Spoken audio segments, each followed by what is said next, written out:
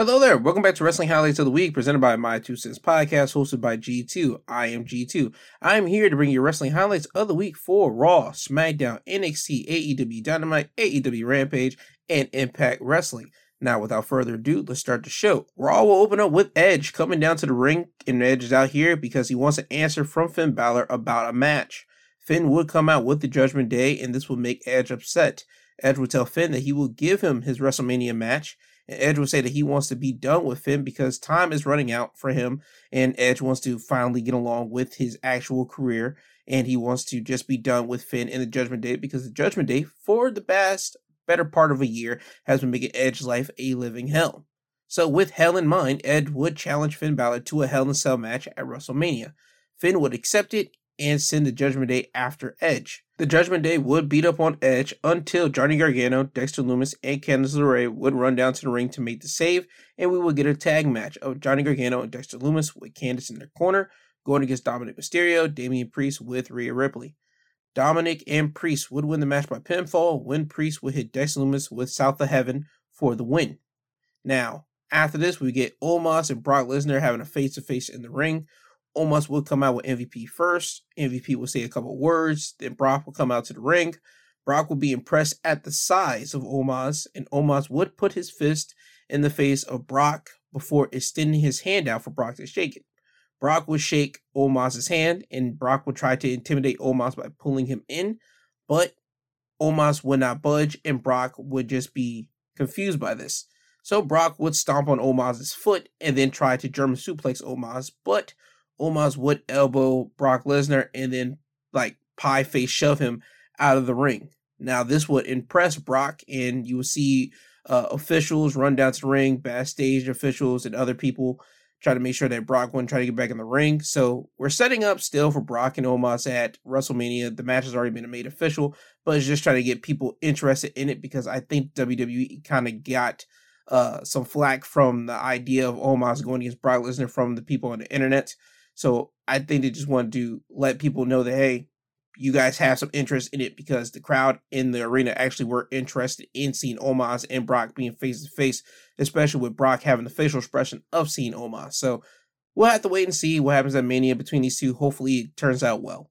Now after this, we will have the match of Cody Rhodes going against LA Knight. Cody would win the match by pinfall by hitting the Crossroads. After the match, Cody will get a microphone. Cody will talk about him sticking his nose in the Bloodline's business, saying that he can stand side by side with either Kevin Owens or Sami Zayn if he wants to because he does not work for Roman Reigns. Cody would say that Mr. Heyman keeps trying to tell him not to make things personal, but Cody would say that it has always been personal since Cody began wrestling in front of the entire business in 2007. Cody would go on to say that ever since he has came back to the WWE, he has been undefeated, and at WrestleMania, he plans on becoming the first person in his family to become WWE Undisputed Universal Champion. Now, later in the night, we will get a backstage segment or promo from Paul Heyman. Paul Heyman would let everyone know that Roman Reigns will be on Raw next week, so you could expect a Cody and Roman Reigns face-off. Now, after this, we will have Elias with Rick Boogs in his corner going against Bronson Reed. Bronson Reed would win the match by pinfall by hitting the Tsunami. So this was just a throwaway match just to eat up time. After this, we had Austin Theory going against Angelo Dawkins. This match comes about because earlier in the night, they will show a video of what happened between Street Profits and Theory backstage. And this was basically Street Profits trying to cook Theory because Theory got cooked by John Cena last week on the mic. But Theory would ultimately cook the Street Profits by saying that they're not doing nothing at WrestleMania, while Austin Theory, he got what he wanted. He goes against John Cena at WrestleMania for the United States Championship. Then Theory himself will start to cook the Street Profits, basically saying that he thinks that Montez Ford, every time he gets an opportunity, he always chokes on it. And he basically calls Angelo Dawkins basically a nobody. So that's how we get this match here. Theory would win the match by pinfall by hitting the A-Town down on Angelo Dawkins. After the match, Theory will lock Dawkins into the STF, and this is sending a message to John Cena until Montez Ford run down to the ring, and Theory would leave the ring. And it would be announced that next week, Montez Ford will be going against Austin Theory. Now, after this, we see Rey Mysterio come down to the ring.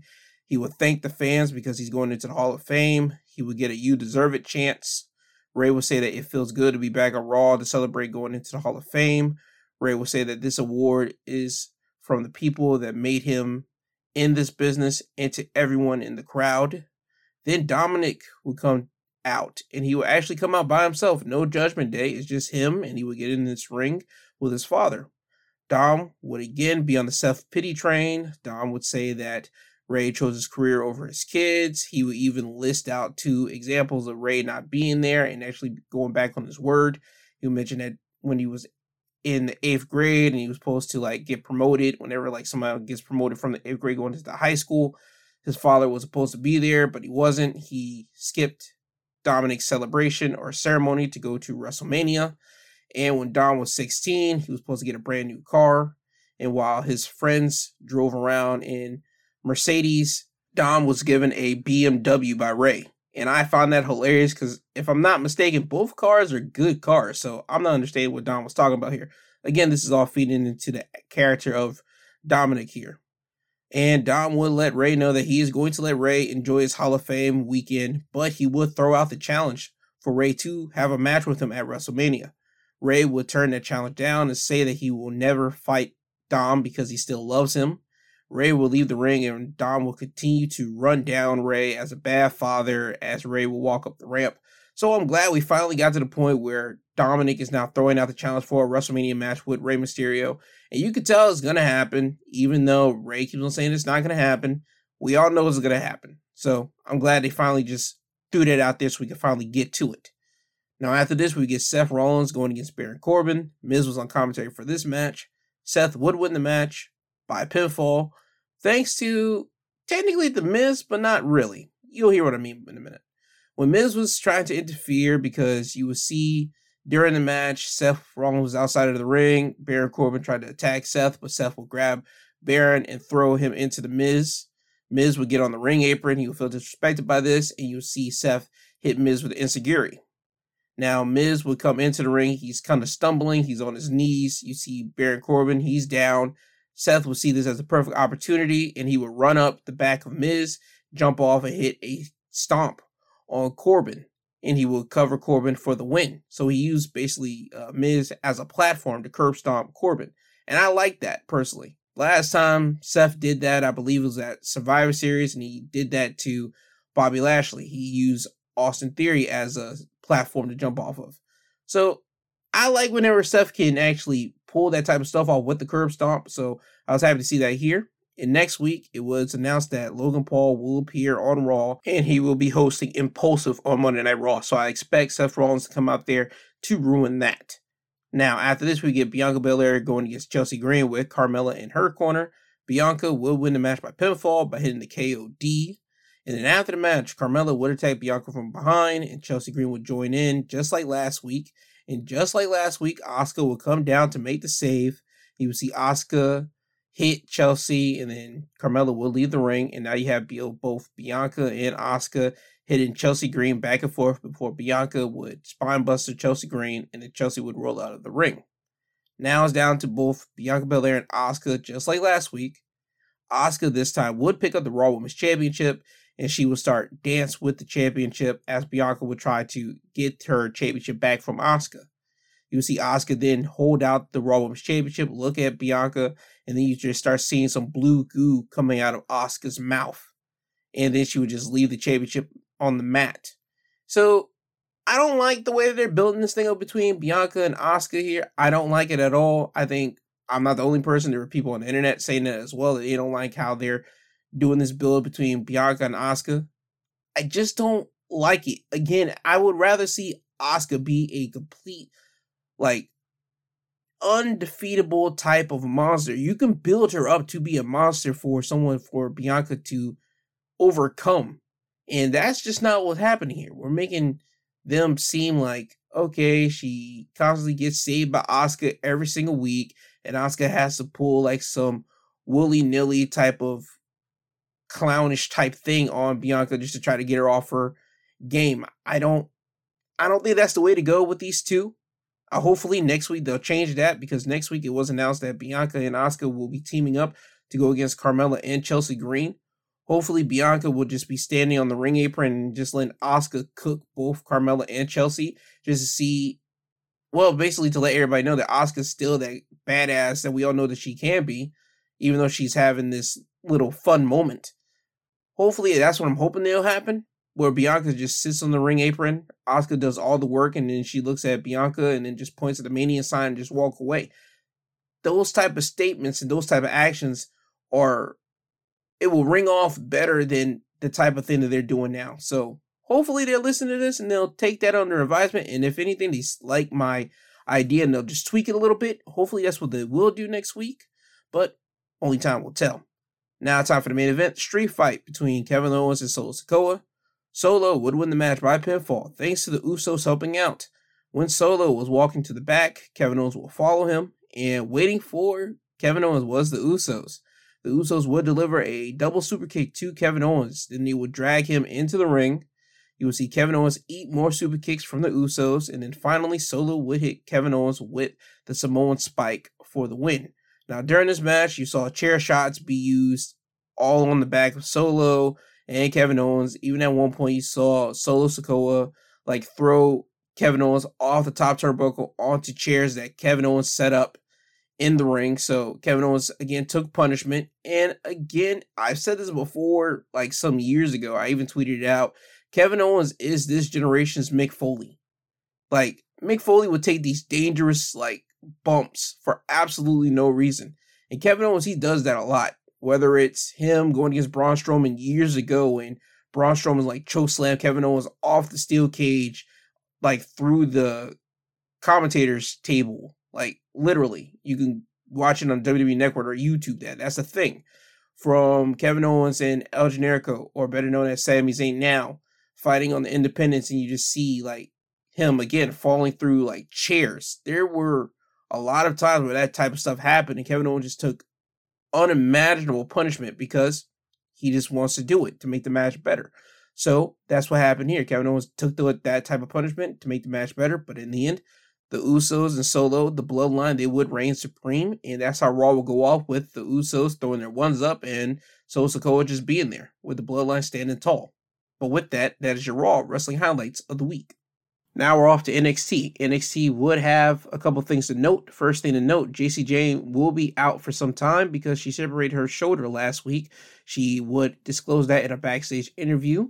Also, we will be crowning a new NXT champion at Stand and Deliver. Maybe, because Shawn Michaels did tweet out on NXT that he will be having qualifying matches for the NXT Women's Championship, and he did say that we might have a new Women's Champion because they do not know the condition of Roxanne Perez at the moment. They just know that she will not be competing so far at Stand and Deliver, so they have to have the decision to have a new NXT Women's Champion if that time comes. And at Stand and Deliver, we will have a ladder match for the NXT Women's Championship, and we would have some qualifying matches on this NXT episode here. Now, the first thing to start off on NXT, Johnny Gargano will come down to the ring. Johnny will say that it's been 15 months since he was last in NXT, and that since people are talking about finishing the story, he feels that he has to finish his story in NXT. He will said whether he is on Raw or SmackDown, NXT will always be his home. He would then turn his attention to talk about Grayson Waller.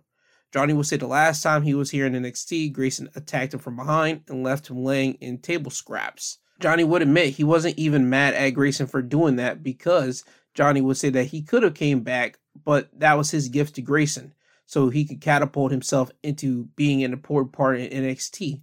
And the last time somebody attacked him with a chair in the back, it was Tommaso Ciampa, and Tommaso went on becoming one of the greatest NXT champions. And he would ask, what did Grayson Waller do with this gift? He squandered it, failing to beat Braun Breaker twice for the NXT championship, and even blaming everyone but himself, to the point that he would bad-mouth NXT, and that's where Johnny enters. Johnny would continue to talk about Grayson Waller until Vic Joseph would show Johnny Gargano Instagram Live, where Grayson Waller is at Johnny Gargano's home. Johnny would then leave the ring and then leave the arena and race towards home. Now, later in the night, we would get a follow-up of Johnny Gargano being home. He would drive up to his driveway and he would start walking up the steps, and Grayson Waller would attack him from behind. Now you see Johnny and Grayson Waller fighting outside, and then you will see Candice holding their baby, and they would basically stand on the front porch and just to make sure Johnny would be okay. But in the end, Johnny would get basically beat down by Grayson, and Grayson would break a rake over the back of Johnny Gargano, and Johnny is just laying there. Grayson would badmouth Johnny in front of his wife and kid, and then he would just walk away. And I feel that their match as Stand and Deliver between Johnny and Grayson, it has to be now a no disqualification match or something of that like parameter, or even a non-sanctioned match, because you're not going to beat somebody up in front of their wife and child and leave them laying there and you just want a regular standard like wrestling match. No, this thing is far and beyond that now. So hopefully next week on NXT we get some kind of update on changing that match from a regular standard one-on-one wrestling match to a non-sanctioned match. Hopefully. Now, first matchup on NXT would be for the Tag Team Championships. It would be Gallus going against Pretty Deadly. Gallus would retain their championships by pinfall when they would hit a running knee, airplane spin, slam on Kit Wilson for the win. So Gallus is still your tag team champions here. Later in the night, we would get a backstage interview with Pretty Deadly, and they talk about how now they are off the card of Stand and Deliver and they don't know what they're going to be doing. But then they come up with a bright idea that they should host Stand and Deliver because the people love them. So they would talk to Sean. You don't see them talking to him, but it would be announced that Pretty Deadly will be the host of Stand and Deliver. So we have that.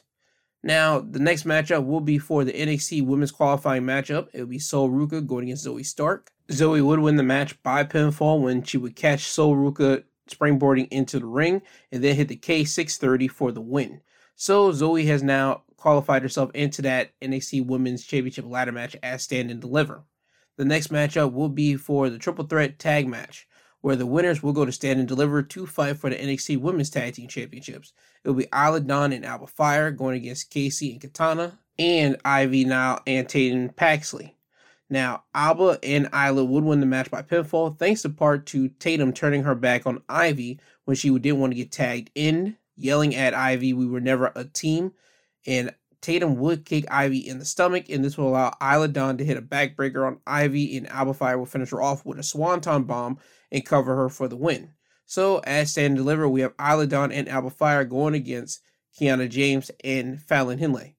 Now, the reason why Tatum Paxley turned her back on Ivy now is because for weeks upon weeks, you would hear of Isla Dawn basically playing mind games with both Ivy Nile and Tatum, questioning their tag team relationship here, and this basically confirmed it. Tatum was never ever looking to be a team with Ivy Nile. She was just playing her, so she got what she wanted here. Now, after this, we get Ilya Dragunov coming down to the ring. Ilya will say that ever since he has been in WWE, he has had to deal with JD McDonough, and he wants to end this so that he can go about his business and go on to championships. JD will come out and tell Ilya that Ilya has been obsessed with him. Ilya was the one that drove JD out of the UK and followed him to NXT, and then stuck his nose in JD's quest to become an NXT champion. JD will say that Ilya loves pain, and JD loves finding new ways to inflict pain onto Ilya. So Ilya would tell JD that he wants to end it all next week in a match. JD would agree to it, and JD will look to headbutt Ilya, but Ilya would punch JD, and now we have a fight between both of the guys. They would fight in the ring, they'll fight out of the ring, backstage, into the parking lot, even again backstage as Wesley's trying to walk his way into the ring. And you would see Wesley telling JD, "Yo, you need to be careful because Ilya's going to hurt him." And you see JD just like pie face Wes. Wes would try to get involved and try to punch JD, but the referees would separate Wes and tell him to get to the ring because it's now time for the North American Championship Open Challenge. And we would never get this official matchup started because just like last time when Wes had the Open Challenge, you will see the roster fighting their way to get to the ring to see who's going to actually accept the challenge. Wes will be in the ring wondering who's going to take his challenge up. Axiom would get in the ring, but as it seems that we're about to get the match started, Scripps would jump from the top turnbuckle onto Axiom, and this would send Axiom out of the ring, and now Wes is still without a challenger. And then you will see JD McDonough get in the ring, and he will punch Wes. And now you see Wes wanting to do something, but then you see Ilya get in the ring, and you see Ilya continue to fight with JD, and they will leave the ring. Wes will decide to jump over the top rope onto people outside of the ring and start fighting with everyone. So we never ever get the North American Championship Open Challenge happening here. Now, later in the night, they would show a video of Shawn Michaels talking to Wesley in the hallway, talking about how this open challenge stuff is keeping him causing chaos, and he wants Wes to kind of calm it down. Wes would tell Shawn that he feels that he has to prove himself since he is a champion here, and he just wants to give challenges and opportunities to everybody since Shawn was able to give that to him. Shawn will tell Wes that, okay, at Stand and Deliver, you will get to compete in a fatal 5-way for the North American Championship, and you get to pick your 4 competitors. Wes would agree to it, so we have that set up. And right now, we do not know who his opponents will be at Stand and Deliver. If I'm going to just go off of this, I think we probably might get Axiom in it. I think we might get JD and Ilya. The last person, it shouldn't be Scripps. I just don't know who the last person could be. I know those 3 would be nice for the West match because every single one of them are different. So right now, my feeling is Wes, Axiom, JD, and Ilya. I just can't figure out who that 5th person would be. Hopefully, in due time, we'll see who that 5th person could be. Now, after this, we get Apollo Crews going against Dabba-Kato. Dabba-Kato would win the match by pinfall when Kato would hit a Baldo bomb on the steel steps. He would get in the ring and try to have the referee count Apollo out. Apollo would beat the 10 count, and then you see Dabba-Kato again hit another Baldo bomb, but this time inside of the ring, and then cover Apollo for the win. So Dabba has one up in their rivalry with himself and Apollo. Now after this, we get another NXT Women's Championship qualifying matchup with Kiana James going against Gigi Dolan. Gigi would win the match by hitting the Gigi driver for the win. So Gigi has qualified, and now it's Gigi and Zoe Starks who are at Stand and Deliver going to be in the ladder match for the NXT Women's Championship.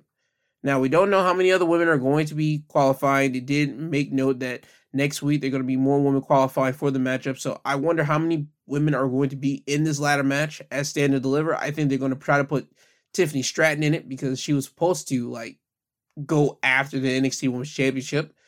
So we'll have to wait and see next week. After the match, however, you would see Isla Dawn and Alba Fire attack Kiana James. And then you will see Brooks Jensen running down to the ring for Kiana's rescue. And this will stop Isla Dawn and Alba Fire from attacking Kiana James. Now, later you would go backstage. You would see Kiana James and Brooks talking backstage. You see Fallon and Briggs walk up on them. And you would see Kiana basically asking both Fallon and Briggs where were they when she was getting attacked. Briggs and Fallon do not let Kiana nor Brooks know that they were snooping around in Kiana's office earlier in the day because they are suspecting that Kiana is cheating on Brooks. So that's the reason why they were late to basically helping out Kiana James here. And again, they're still implying that Kiana's cheating. They're trying to snoop around to see who she's cheating on Brooks with. And hopefully this thing will come to an end at Stand and Deliver, either with this team either imploding or the mystery dude popping up and we get a new guy in NXT, and it actually proves Fallon's whole theory about Kiana just being a backstabber to Brooks. So hopefully we get to that at Stand and Deliver, because I know that's what they're building up to. Now off to the main segment, the contract signing between the NXT champion Bron Breakker and Carmelo Hayes to make their match at Stand and Deliver official. And might I say, this was the most professional contract signing between both competitors I have ever seen in professional wrestling, if I'm going to be honest. This was just nothing but Carmelo and Braun giving nothing but accolades and just praise to one another. You would start out with Melo telling Braun that he's carried the NXT Championship for as far as he could. He's dominated. He's done everything he can. He's taken that championship as far. But at Stand and Deliver, Braun will be number 2, and Melo plans on taking that NXT Championship farther than Braun has ever thought about taking it. Braun will repay Melo for his kind words by saying that Melo made the North American Championship the top championship in Melo's eyes because he wasn't ready to challenge for the NXT Championship. And now that he feels that he's ready, Braun wants the Melo that is confident enough. He doesn't want the Melo that was carrying around the North American Championship. He wants the Melo that is ready, that he knows is confident enough to take that NXT Championship away from Braun. And again, this is nothing but a compliment battle between Melo and Braun throughout this whole entire thing. And again, I've never seen that in wrestling. It's always one person bad-mouthing the other, but this tells you how much respect and admiration Braun and Melo truly have for each other. And Pretty Deadly, they would be the moderators for this since they are the host of Stand and Deliver. And they would try to insert their little 2 cents in the whole matter, but Braun and Melo would shut them down every single time. And when it came down to them signing the contract, they would sign it and they would shake hands. And as they're about to leave the ring, Pretty Deadly would try to hype it up, saying, hey, the fans came out here for some drama, some entertainment. You guys can't just leave it like that. So you see Melo and Braun, they take off their shirt, and now you think that they're about to get into it, but they just look at Pretty Deadly and they back suplex Pretty Deadly into the table, breaking it. And then you see Braun and Melo have a stare down one more time with Braun lifting up the NXT Championship. And I had no problem with this face down, to be honest with you. Because again, this is the first time I've ever seen in professional wrestling 2 guys that actually have as much admiration and respect for each other literally sign a contract with none of the competitors actually getting mean mugging or just taking like a punch at someone or each other. So I was happy to see this twist on a contract signing. Hopefully we get more of that, but we all know what a contract signing usually is meant for: chaos and like trouble between both competitors. But we didn't get that here. And it was good to see that. Now, with that being said, that is your NXT wrestling highlights of the week. Now we're off to AEW Dynamite, and Dynamite would open up with MJF's re-bar mitzvah. MJF will come out here, they're in Canada, and he will come out here crapping on Bret Hart. Bret Hart is a Canadian wrestling icon and hero, and he will say that Shawn Michaels was always better. And then he will start talking about himself and how it's his birthday and how he's of the Jewish faith. And he would talk about losing his V-car at his first bar mitzvah like a complete tool.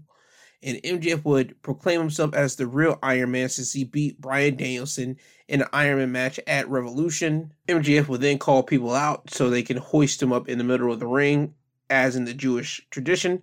So people would come out there, they would hoist him up in the middle of the ring and all that good stuff before Jungle Boy Jack Perry would come down to the ring. Then Sammy Guevara would come out to the ring. Then Darby Allin would come out to the ring. And now you have the 4 pillars of AEW. That's what they're billed as. That's what basically people in AEW build MJF, Sammy, Jungle Boy, and Darby Allin as, past, present, and future of AEW here. And MJF would act like a spoiled brat because they are ruining his birthday. And he would ask them, what do they want? And in unison, all 3 men would say that they wanted a title match. And then each guy would start airing their grievances out on MJF. Jungle Boy would start first by saying MJF is out here acting like a spoiled brat, and that the last time they wrestled each other was at 2020's Double or Nothing, and MJF had to cheat to win. Jungle Boy will say that MJF is a spoiled child that continues to feel entitled because ever since he's been in AEW, he's been treated like the company owes him something, like he's the center of the company's universe, while everybody else basically had to play a backseat role to MJF. Then you get Sammy Guevara talking, and Sammy would say that it took him 10 years of grinding on the indies and working various odd jobs for him to even be in AEW. And at first, when he got to AEW, he was brought in to be Chris Jericho's group, but just to be the fall guy of the group. But now he's at the position that he's in because of nothing but hard work. While again, MJF, he was handed everything since he got in here. He had to politic, he had to kiss butt just to be in the position that he's in. Then it was time for Darby, and Darby would basically say that he's tired of people in the back complaining on Twitter, complaining on social media for not being used on television, and talking about how they want to be out of their contracts. And to me, I feel that that's a real life grievance that Darby Allin has, because I believe that's a lot of grievance that everybody has at AEW when people are not happy there. And you see your coworkers complaining on social media, and you would just want to say, yo, just quit. Darby basically just threw out the challenge to everybody back there. If you're not happy, just quit. And he would basically say that AEW is the only place that will allow him to be himself. He doesn't want to go anywhere because AEW is his home, unlike certain people, and that includes MJF. So now it's time for MJF to retort, and MJF would admit that all 4 of them are the pillars of AEW. But the difference between himself and the 3 of them is that he actually makes people care about him. And that's the reason why he constantly gets put on TV and they don't. He basically would say that they all suck. So he would tell them that they would have to leave. And basically he would walk into each one of their faces. And when he got to Jungle Boy, he would pie face Jungle Boy. And Jungle Boy would basically just bash MJF in the back of the head with the microphone. Then you see Sammy hit Jungle Boy with a jumping knee. Then Darby would hit Sammy, and then you see MJF on the ring apron trying to gather himself, and you would see them basically bump into MJF, sending MJF flying onto a table that was holding his birthday cake on it, and MJF will crash onto the table with the birthday cake, and now he has cake all smothered all over him, and he would just walk up the ramp looking basically pissed off and being embarrassed. And I know where they're going with this here, and I like the route that they went with this. I did not expect for us to get a fatal four-way match. I didn't even think that was in the cards personally. But to see where I think they're leading to with Double or Nothing with Jungle Boy, Darby, Sammy, and MJF for the AEW World Championship it's still in the beginning stages of it, if that's where they're going, but I hope that's where they're going. I can see it has multiple layers and legs to grow because, again, MJF, he has beaten each one of these guys in singles competition, and he has said this to each one of the guys in the ring. So it's going to be real interesting to see how MJF kinds of make each one of them turn on each other. Because, yes, they all are different. They all are pillars of AEW.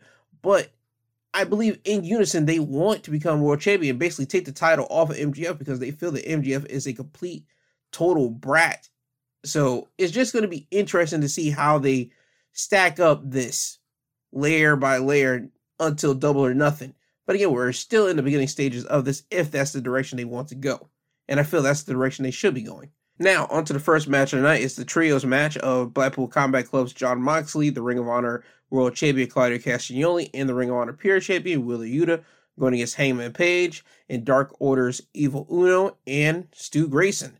I believe this is just a one-off appearance for Stu Grayson. Stu Grayson is not signed back with AEW. He's still a freelancer or independent wrestler now. So it was good to see Stu here. Moxley will get the win for his team when Claudio would hit Grayson with a pop-up uppercut, and then Mox would apply a sleeper hold, making Grayson tap out. Now, during this match, there will be points and times where the crowd will get loud and abrupt and just go crazy because you got to see their own guys, their Canadian guys, Evil Uno and Stu Grayson basically run the ring, beating up Moxley, beating up Claudio, beating up Yuta. And at one point, you almost thought that they were going to win when they hit Fatality on Jon Moxley, but Moxley would kick out. And it was so good to see Stu Grayson back here. This is one of the guys that I can't believe that did not want to re-sign with AEW, or AEW just decided, you know, we don't want to sign him back. I think that is a complete misstep on AEW's side. They should try to find a way to get Stu Grayson back, because that match right there proves why him and Evil Uno should be together as a tag team in AEW. They worked well. They always worked well when they were on Independence, but now when they had the main stage, they did well on their beginning stages of AEW when they were there. But again, to see Stu not here with Uno, it just seems weird. And I know we're going to go back to that next week. So I'm glad Stu got to have this moment with Evil Uno in front of their people in Canada. Now, getting back to the action, after the match, Moxley would not let go of the sleeper hold, and he would transition it into the Bulldog choke. Evil Uno would try to help out, but would get attacked by Yuta and Claudio. And Hangman Page was knocked out earlier in the middle of the match because the referee did not see Moxley hit Hangman with a ring bell. Now, Alex Reynolds and John Silver would run down to the ring to make the save, and you'll see the Blackpool Combat Club leave the ring and go into the crowd. And it would show later in the night in the main event, you would see Hangman, Reynolds, and Silver still battling with Moxley, Claudio, and Yuta. So they found a way to continue their fight even in the main event, in the backstage area. But I'll get more to that in a minute when I talk about the main event. Now on to the TBS Championship matchup here. This is an open challenge. Jade Cargill with Layla Gray in her corner, going against anybody from Canada, and they decided to go with Nicole Matthews. Jade would win the match by pinfall in quick fashion by hitting Jaded. Now Jade is 54-0, and she is still the TBS champion. After the match, Jade would get interviewed and asked what kind of competition she is looking for. Jade would intimidate Renee Paquette, then take the mic away from her and ask Canada, "Is that all you have to offer?" Now, Jade would hear some music. AEW should have fixed the music level because you didn't hear much of the music, at least at home, and probably inside the arena you did. But you would see Jade turn towards the entrance stage, and you would see on the Titantron it would read Taya Valkyrie. So Taya Valkyrie is here in AEW. She'll make her way down to the ring. She would get in the face of Jade, and they would have a stare down. And Layla Gray would try to attack Taya, but Jade would stop Layla from doing this. And you would see Jade leave the ring. Layla Gray would still try to attack Taya, but Taya would strike Layla and then lift her up and hit Jaded as Jade would watch. And it was announced that Taya Valkyrie is now signed to AEW thanks to Tony Khan's Twitter page. So Taya Valkyrie is now with AEW. As I will get more into Taya Valkyrie's situation on Impact when I give you my Impact Wrestling Highlights of the Week in a minute after Dynamite here. Now off to the AEW International Championship matchup here. Orange Cassidy going against Jeff Jarrett with Satnam Singh and Sanjay Dutt in his corner. Orange Cassidy would win the match by pinfall when Jeff Jarrett would look to hit Orange with a stroke, but Orange would push Jeff into the ropes and hit Orange Punch for the win. So Orange Cassidy is your AEW International Champion. And I must say, I wouldn't have been mad if Jeff Jarrett won the matchup, to be honest with you. Because Jeff Jarrett is able to make people hate him. He's actually able to make people boo him to the point that they just constantly boo and boo and boo him. And you will have him use Sanjay Dutt and Satnam Singh in this matchup here. You will see them get basically banned from ringside by one of the referees coming down to the ring and tossing them out. You will see Jay Lethal try to, well, he did interfere and try to help Jeff Jarrett win the matchup here, and that still didn't work. Jeff Jarrett, Jay Lethal, Sanjay Dutt, and Satnam Singh, they have a thing where they can actually make people hate and boo them. Jeff Jarrett is just that old school veteran who actually has that ability to make people just hate him. Not the MJF effect where people love to hate MJF. No, people actually just boo Jeff Jarrett. They don't want to see him there.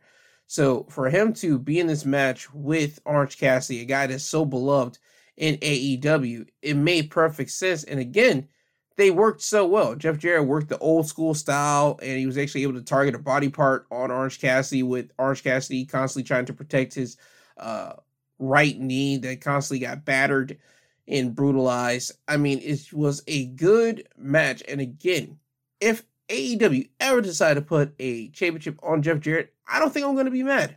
I think that would be perfect, personally. And hopefully, I ain't gonna lie, I thought they were going to do that with this match here, but Orange Cassidy is still your champion. Now, after this, we get the Outcasts, which are Ruby Soho, Saraya, and Toni Storm. That's their group name, coming down to the ring. And once they get in the ring, they would say that without them, there would be no women's division. And people should be glad they are here in AEW. Toni would remember being AEW Women Interim Champion and smiling through it as the people were hating her. But the current champion, Jamie Hayter, would cheat to beat her, and now the people love Jamie Hayter. So Toni would let the people know that they are here to give the people what they need and not what they want. And they are here to beat some respect into the AEW women's locker room. Now you'll see Britt Baker and Jamie Hayter run down to the ring, and at first Britt and Jamie would actually be able to hold their own against the Outcasts and actually overpower them until the numbers were too much, and you see the Outcasts start beating up on Jamie and Britt. Then you see Riho coming down with a pipe, followed by Sky Blue and Willow Nightingale, and they would run down to the ring, and the Outcasts would retreat. And now we are really setting the lines of the Outcasts going against the AEW Women's Division. And again, I think somebody from the Women's Division is going to side with the Outcasts, because it's still just 3 women against the whole locker room. I don't see that really floating for some well. I think it's going to hold out until somebody jumps ship. And again, I think it still, to me, might be Chris Statlander. Maybe. It's just me floating the idea here. Now, off to the main event. Triple Threat Trios Championship match. The Jericho Appreciation Society's members, Sammy Guevara, Daniel Garcia, and Chris Jericho, going against the Elite, going against the champions, the House of Black. Now, the House of Black would win the match by pinfall when the House of Black would annihilate Daniel Garcia with a pop-up knee to the face, then a solid kick to the head, and then finish it off with Dante's Inferno to win, and House of Black are still your Trios champions. And this was a good way to end off Dynamite. You had Winnipeg's own Chris Jericho and Kenny Omega. They got 2 of the biggest crowd reception and cheers of the night.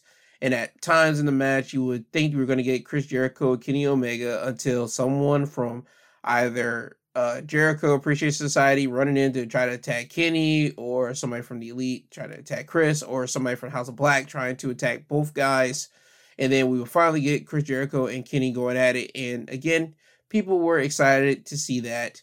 You saw Chris Jericho and Kenny work together to take out Brody King because he was the biggest man in this whole Trios Championship matchup here.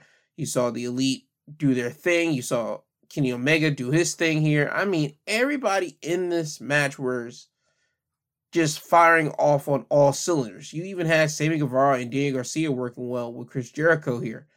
And House of Black, there's nothing I can say about House of Black that will deter anybody. House of Black are a great trios champions. They're great.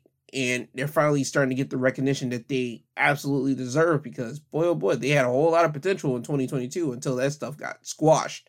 So now to see them here as champions, and again, I wasn't too certain of them to be champions whenever they went against the Elite at Revolution, but I'm full on board now with them actually holding on to the Trios Championships here. Now, after the match, you would see House of Black standing tall. You would see Jake Hager running down to the ring to check on his Jericho Appreciation Society members. Hager would get in the ring, and House of Black would start beating up on Jake Hager. Then you see Jericho, Garcia, Guevara try to get in there. And again, House of Black are taking care of them. Then on the entrance stage, you would see Blackpool Combat Club's Claudio, Mox, and Yuta still battling with Hangman Page, Alex Reynolds, and John Silver. And you will see Claudio and Yuta take care of Reynolds and Silver as Moxley is hanging around with Hangman. And Hangman would do battle. He'll throw Yuta into the ring. Hangman will get in there. Him and Yuta are fighting. And then you will start seeing Moxley and Claudio start getting on the ring apron. And they would get in the ring. And now Hangman's standing there. And as he's staring down with the Blackpool Combat Club, the Elite would get in the ring and be behind Hangman. And now the fans are cheering because now you have the original Elite in the ring. You have Hangman, you have Kenny and the Bucks. And now you have the Blackpool Combat Club. Moxley sees what's going down and he tells his guys, let's go. They leave the ring. Moxley's seeing this. Hangman is still oblivious. He doesn't know that the Elite are behind him. And as the cameras are starting to fade to black, you start seeing Hangman turn around and looking at the Elite, and that's how AEW Dynamite turns off. So we're going to build off into Hangman Page and the Elite trying to get back together. I think everybody knew that was in the cards. It's been brewing for some time. They've been throwing little subliminals here and there, either in the locker rooms or on being the Elite. It's time for Hangman and the Elite to actually come back together and be one group again. But again, it's still going to be fun because I think we're still waiting for one guy to come back. One guy in particular, and I think we all know who it is because again, his contract has not been announced of termination, CM Punk. And it's just going to be funny when Punk comes back and you see the Elite all back together.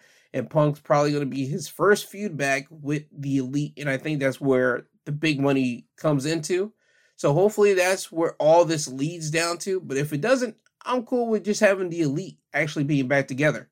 So with that being said, that was your AEW Dynamite Wrestling Highlights of the week. Now we're off to Impact Wrestling. Impact Wrestling would open up with a tag team matchup of Mike Bailey and Jonathan Gresham going against Decay's Black Taurus and Crazy Steve.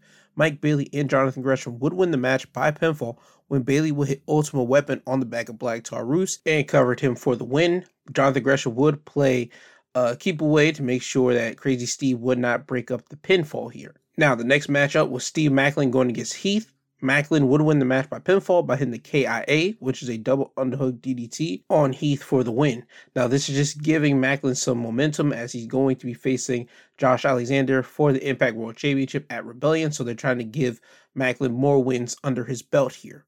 Now, after this, the next matchup will be Johnny Swinger with Zicky Dice in his corner, going against Jay Vidal with Giselle Shaw and Savannah Evans in his corner. Vidal would win the match by pinfall thanks to chaos happening outside of the ring. When Johnny Swinger had Vidal in the camel clutch, Savannah Evans would pull Vidal out of the ring. The ref would see it and tell Savannah and Giselle Shaw to go to the back. Now, you will see Deonna Purrazzo run down to the ring and attack Giselle from behind. This will have security run down to the ring to separate Deonna from Giselle and Savannah Evans. And in the ring, Swinger would be watching the chaos happening outside.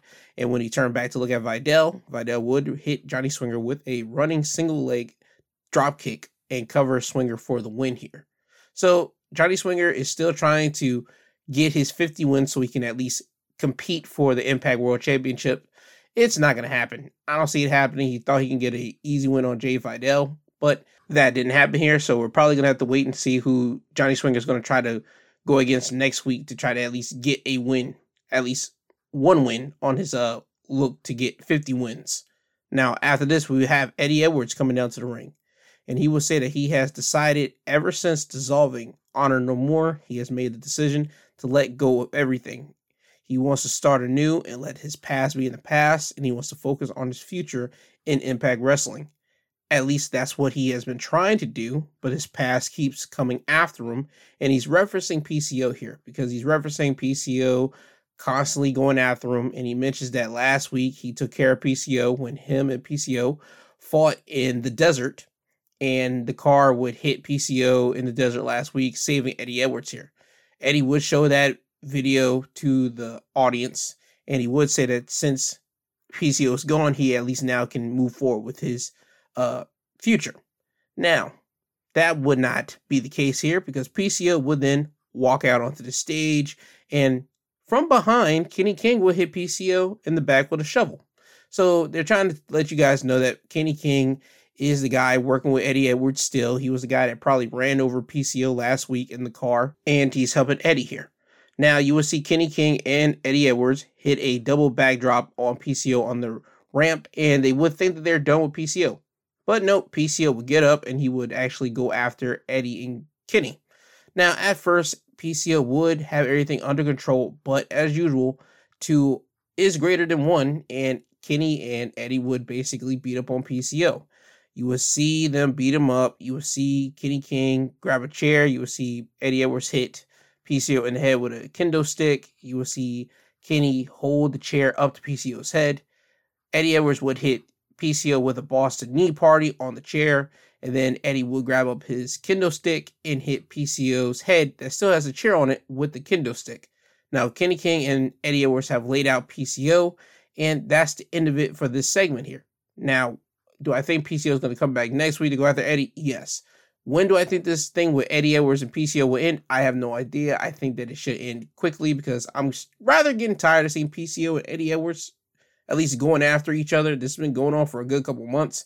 And I understand the whole deal. Eddie Edwards was tormenting PCO and Honor No More. I get it. But there should be a time and place. You guys already had your time. You guys are well over that time for it. You guys should just be done with it. So hopefully after this beatdown, I'm hoping that it's done. I'm not even going to lie to you. Now, after this, we will have the Knockouts Tag Team Championship matchup of the Coven, which consists of Kylie King and Taylor Wilde going against the Death Dolls, Rosemary, and Taya with Jessica in their corner. The Coven would win the match by pinfall, becoming the new Knockouts Tag Team Champions, when Kylie King would hit Taya Valkyrie with the inside-out pump handle slam for the win. Now, it was announced last week on Twitter that Kylie King was signed to Impact Wrestling, so she's now on the roster here. And also with me also mentioning that Taya Valkyrie has been signed now to AEW. I believe this was Taya's swan song going off into AEW. So with that, I'm glad Taya did the right thing and she was the person actually getting pinned here. So Kylie King's in and Taya's out. So that's the end of Taya's time in Impact Wrestling. Now off to the main event, a 6-man tag match. Bullet Club's Kenta and the Impact Tag Team Champions, Chris Bay and Ace Austin, going against the Impact World Champion, Josh Alexander, Frankie Kazarian, and Rich Swann. Chris Bay would get the win for Bullet Club when Josh Alexander was going for the C4 spike on Ace Austin, but he would be too focused on Steve Maclin, who was on the entrance ramp staring at Josh Alexander.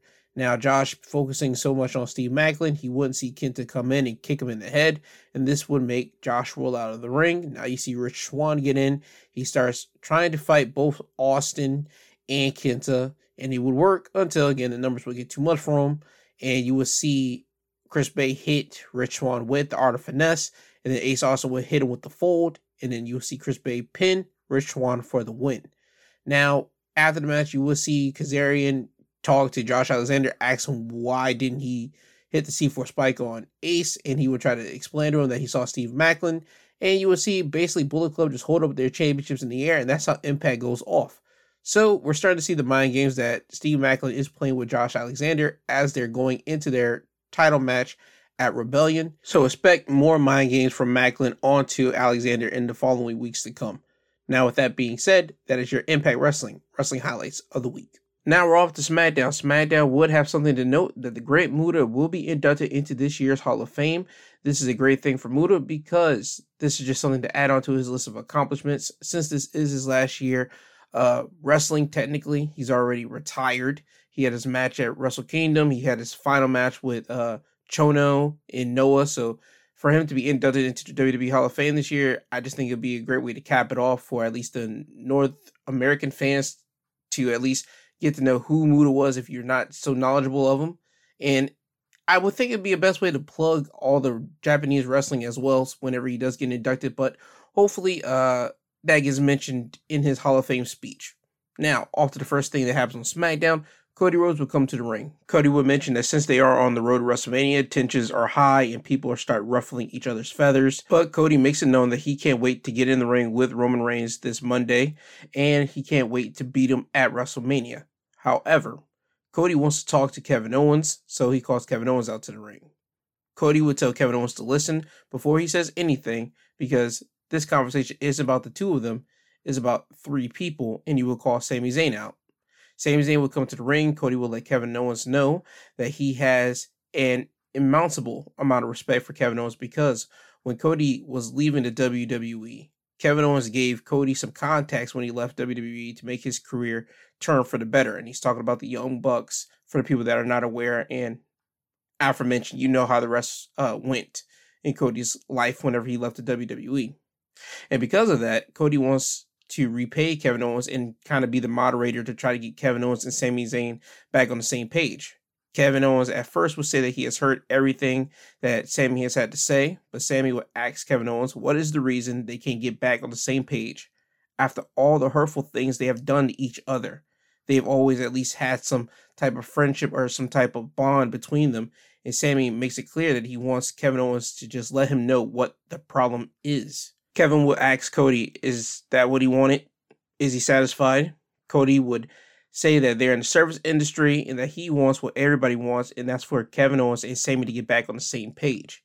Sami would again try to get Kevin to realize that they need each other to take the bloodline down, even if they don't want to be friends anymore.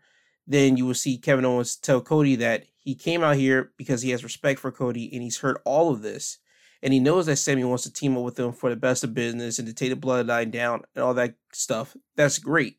But why would he want to team with someone that doesn't even want to be his friend? And you will see Kevin Owens hand Cody the mic and then leave the ring. And you would pan over to Sami just have a look of shock on his face. Because I believe Sami just realized exactly what the true problem is with him and Kevin. So we would go to commercial. We would go back. You'll see Kevin Owens in the parking lot. He's going off to his car. Sami would run up to Kevin and tell him just to listen and hear him out. He would tell Kevin, forget about the bloodline, forget about everything. And he lets him know that he does want to be friends with Kevin. As a matter of fact, they are friends. And that they are brothers. And that they always will be brothers. Even if Kevin doesn't want to speak to him ever again, Sami reaffirms Kevin, we're always going to be brothers. Okay? And after he says this, you see Kevin Owens look at Sami. And he wants to say something, but then he just gets in his car and drives off. And later in the night, you will see Sami Zayn talk to Jey Uso, but I'll get to that when it's time. Now, the first match of the night will be a mixed tag match. Rhea Ripley and Dominic Mysterio going against Santos Escobar and Zelina Vega. Rhea Ripley would get the win for her and Dominic when Rhea would hit the Riptide on Zelina for the win. And after the match, Dominic would get a mic and talk about how Rey Mysterio is a disrespectful, deadbeat dad.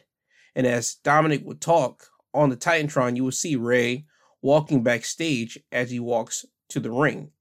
Now, once Rey gets in the ring, Rey will ask Rhea for a moment with his son, and Rhea will step aside and let Dom and Rey have a talk. Dom would continue to run down Rey as he has done for months, and Rey would admit to not being the best father in the world, missing events, but he still tells Dom that he still loves his son. Rey would also say that all those moments that he missed was that so he can give his family the best of everything. Designer clothes, the best cars, everything. Rey would start getting choked up, and he would tell Dom that he would like Dom to stand beside him when he's being inducted into the Hall of Fame, and Dom would start to shake his head no. Rey would understand, and Rey would then start turning up a little bit on Dom, something that we haven't seen not even in months from Rey. This is something that was completely brand new out of Rey Mysterio here. But my biggest regret is what you have become. I'll tell you what, if someone like you, some ungrateful, disrespectful, pathetic, punk-ass kid called me out at WrestleMania, I would gladly whoop their ass. Unfortunately, you're my son, and fighting you would be the biggest disgrace as a father. So with Rey saying all this, he would then leave the ring and start walking up the ramp. Dom would still try to run down Rey Mysterio and say that he is pathetic. And we're at least getting somewhere closer to Rey at least thinking of the idea of taking up his son on a match at WrestleMania. Because you got to remember, for months and months, Dom has been running down Rey. And Rey would never say anything. He would try to convince his son to turn around, don't say that, try to at least bring him back over to the light side or the good side or whoever may have you. And Dom just constantly just pushes and pushes, and Rey never ever said anything back. Now we're starting to get Rey to say something back to Dom. So I feel within these next couple of weeks, and I mean they only literally got 2 more weeks until WrestleMania happens.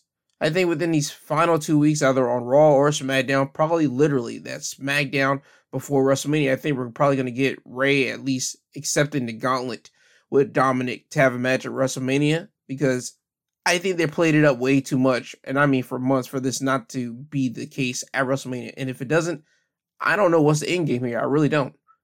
Now, off to the next match. We had Raquel Rodriguez and Liv Morgan going against Emma and Tegan Nox.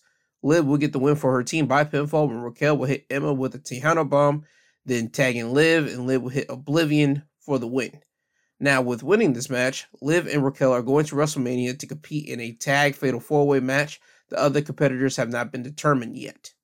Now, after this, the SmackDown Women's Champion Charlotte Flair will come to the ring. Charlotte would mention how no matter how things change, everything stays the same. Charlotte would mention that in all of her WrestleMania appearances, she has either been the challenger, the champion, but she has always been the star. Charlotte would also mention that in her past history with Rhea at WrestleMania, Rhea has failed, and this time will be no different. Now we have Rhea and Dominic coming down to the ring. Rhea will tell Charlotte that she is right about one thing, and that's Rhea chose Charlotte to be her opponent at WrestleMania. She chose Charlotte because Charlotte doesn't fear her like everyone else in the locker room does, and that pisses Rhea off. Rhea will also mention how Charlotte is a star, and that by beating Charlotte, that will make Rhea a star, and Rhea wants to become a star. Dom would get in the face of Charlotte, and this would all be a distraction to allow Rhea to hit a cheap shot on Charlotte Flair. Now you see Dom and Rhea leave the ring. Charlotte would get up, leave the ring to attack Rhea Ripley. Now you have a fight outside of the ring between Charlotte and Rhea. You see security, refs, and even backstage officials coming out to try to separate both ladies. And each time they would separate Rhea or Charlotte, you would see Rhea and Charlotte fight the people that are holding them back, and they would try to get back, just scrapping with each other. Now, Charlotte and Rhea would fight into the crowd, and people would grab Charlotte to bring her back over the barricade, and you will see Dom holding Rhea right there, and Charlotte will hold the SmackDown Women's Championship in the ring, and that's how this segment will end. And I'll at least say this SmackDown segment right here saved Charlotte and Rhea Ripley in my eyes, to be honest with you, because for weeks upon weeks, Rhea and Charlotte have only talked, and there only be these brief little moments of them talking. They haven't gotten this big WrestleMania build-up, and I believe that with this altercation of them actually brawling now, we at least added some fire to this thing to at least make people more interested in this match. at WrestleMania, especially since it's already been like speculated, and since Rhea did win the Royal Rumble, Rhea and Charlotte will be main eventing night 1 of WrestleMania. So I feel that with this altercation, it at least brought some boastfulness back into this rivalry between both of these ladies going into WrestleMania. Now after this, we get Xavier Woods going against LA Knight. Xavier will get the win by pinfall by hitting the backwoods on LA Knight for the win. Now after this, we get the Sheamus versus Drew McIntyre match, where the winner will be facing Gunther for the Intercontinental Championship at WrestleMania. However, the match would end a no contest when both Drew and Sheamus were knocked down on the mat after hitting each other with a big boot to the face. The referee would start counting for one of the men to get to their feet, and at the count of 8, Gunther would get in the ring and start yelling at the ref. You will see Gunther then turn and look at Drew and Sheamus and tell them that they need to get to their feet, who is going to be the one that he'll be facing at WrestleMania. And as Drew and Sheamus would get to their feet, Ludwig Kaiser and Giovanni Vinci would attack Drew and Sheamus from behind, making the referee call for the bell. Gunther would hit Drew with a dropkick, and then he would clothesline Sheamus. Gunther would then powerbomb Sheamus on the back of Drew, and then Gunther would leave the ring with the rest of Imperium. And as they would walk up the ramp, Adam Pearce would appear on the Titantron, and Pearce will let Gunther know that at WrestleMania, he will defend the Intercontinental Championship in a triple threat match against Drew McIntyre and Sheamus. And everybody kind of expected that, to be honest with you. It was already speculated last week once Drew and Sheamus both won the quote-unquote Fatal 5-Way match, and they couldn't get a winner. Everybody was already chanting triple threat last week, and we all knew it was coming this way. So now that's already been made official. I just know that's going to be the legit heavy-hittest style match at WrestleMania, and that might even be everybody's dark horse to at least be match of the whole WrestleMania weekend. But again, time will tell. Now off to the main event segment, Jey Uso and Sami Zayn in-ring confrontation, and I'm just going to play it for you right here. From day one, I didn't like you. From day one, I didn't trust you. They know that. I didn't want you around my family at all. But then, week after week, Sammy, they start liking you. Jimmy like you. Solo like you. Wise Man like you. Hell, even the tribal chief like you, but not me. Not me, Sammy. As a boy, I always thought it was my job to protect my family, and I will today. Tell me what to aim, I'm shooting. So the one time I put my guard down, there's somebody who I thought loved me. What you do? You betrayed me. You embarrassed me. You made me look stupid in front of the whole damn world, Sammy. I called you my brother. You know what that means to me?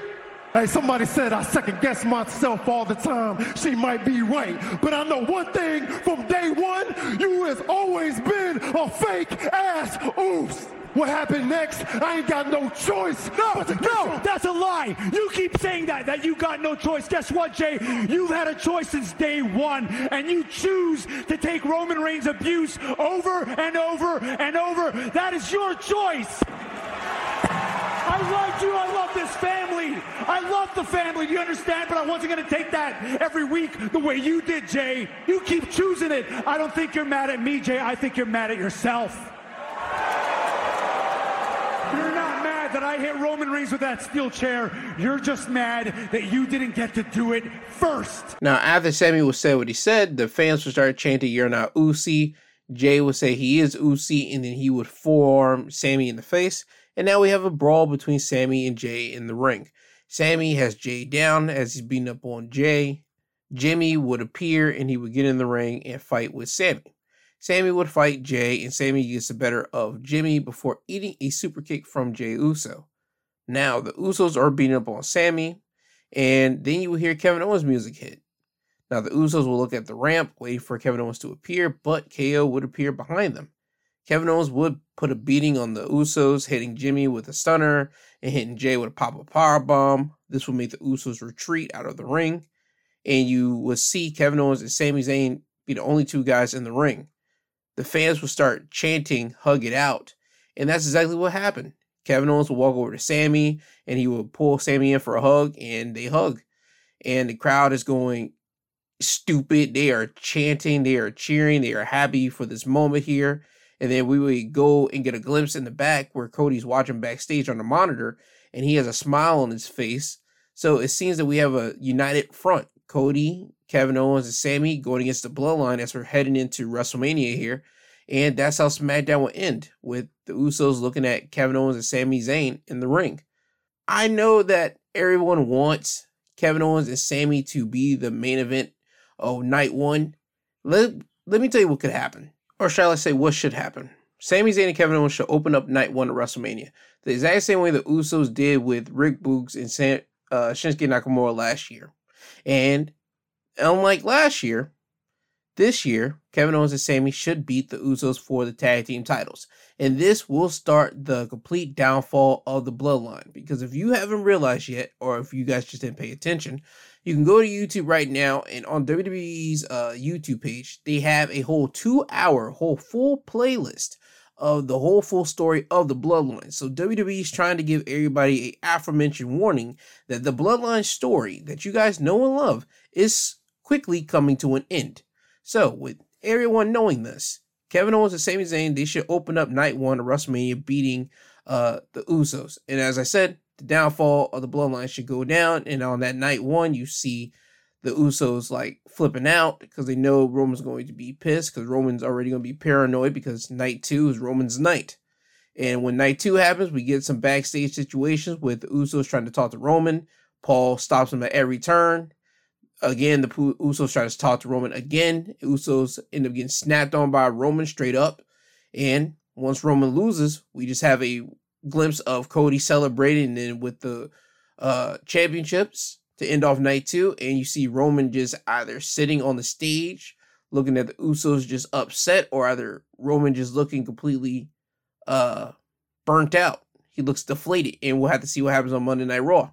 Again, WrestleMania is 2 weeks away from now. So I'm just throwing out ideas that they could use or that they should use because I believe that will play a good part into the story of what was going to happen after WrestleMania.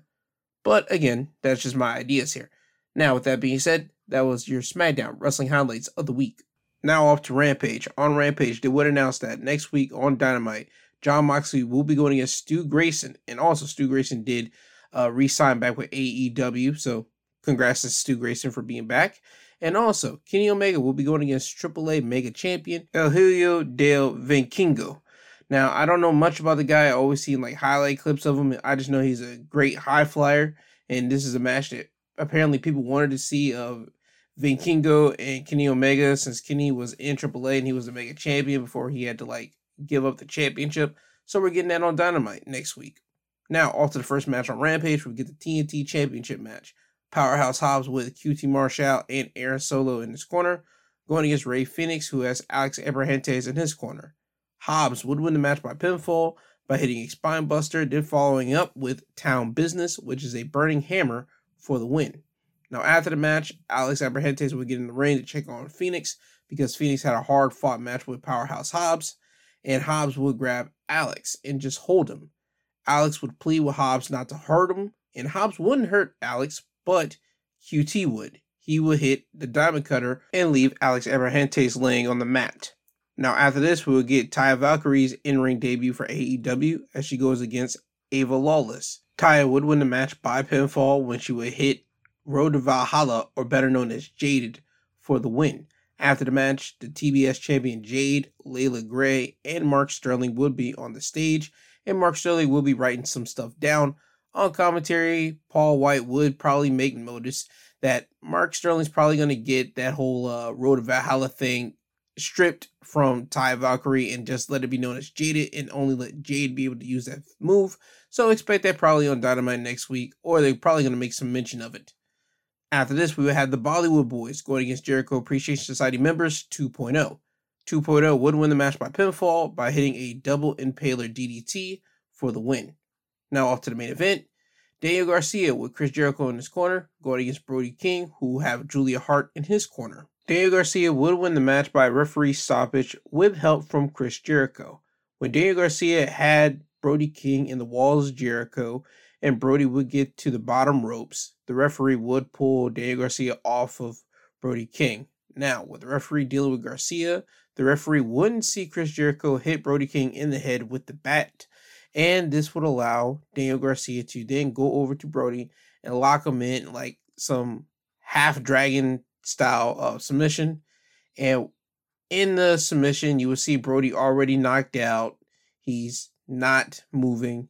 The referee would lift up Brody's arm 3 times, and each time it will hit the mat, and that will make the referee call for the bell. So Daniel Garcia will get the win, and this is one up for the Jericho Appreciation Society, as it seems the Jericho Appreciation Society are now dealing with the House of Black for the Trios Championships, and I'm not mad at it. It gives Jericho something to do. It gives House of Black something to do. It gives all these people something to do. So I'm not mad at it. I just want to know where it's going to go with. And hopefully we get a Jericho versus Malachi match out of this, but only time will tell. But with that, that is your AEW Rampage Wrestling Highlights of the Week.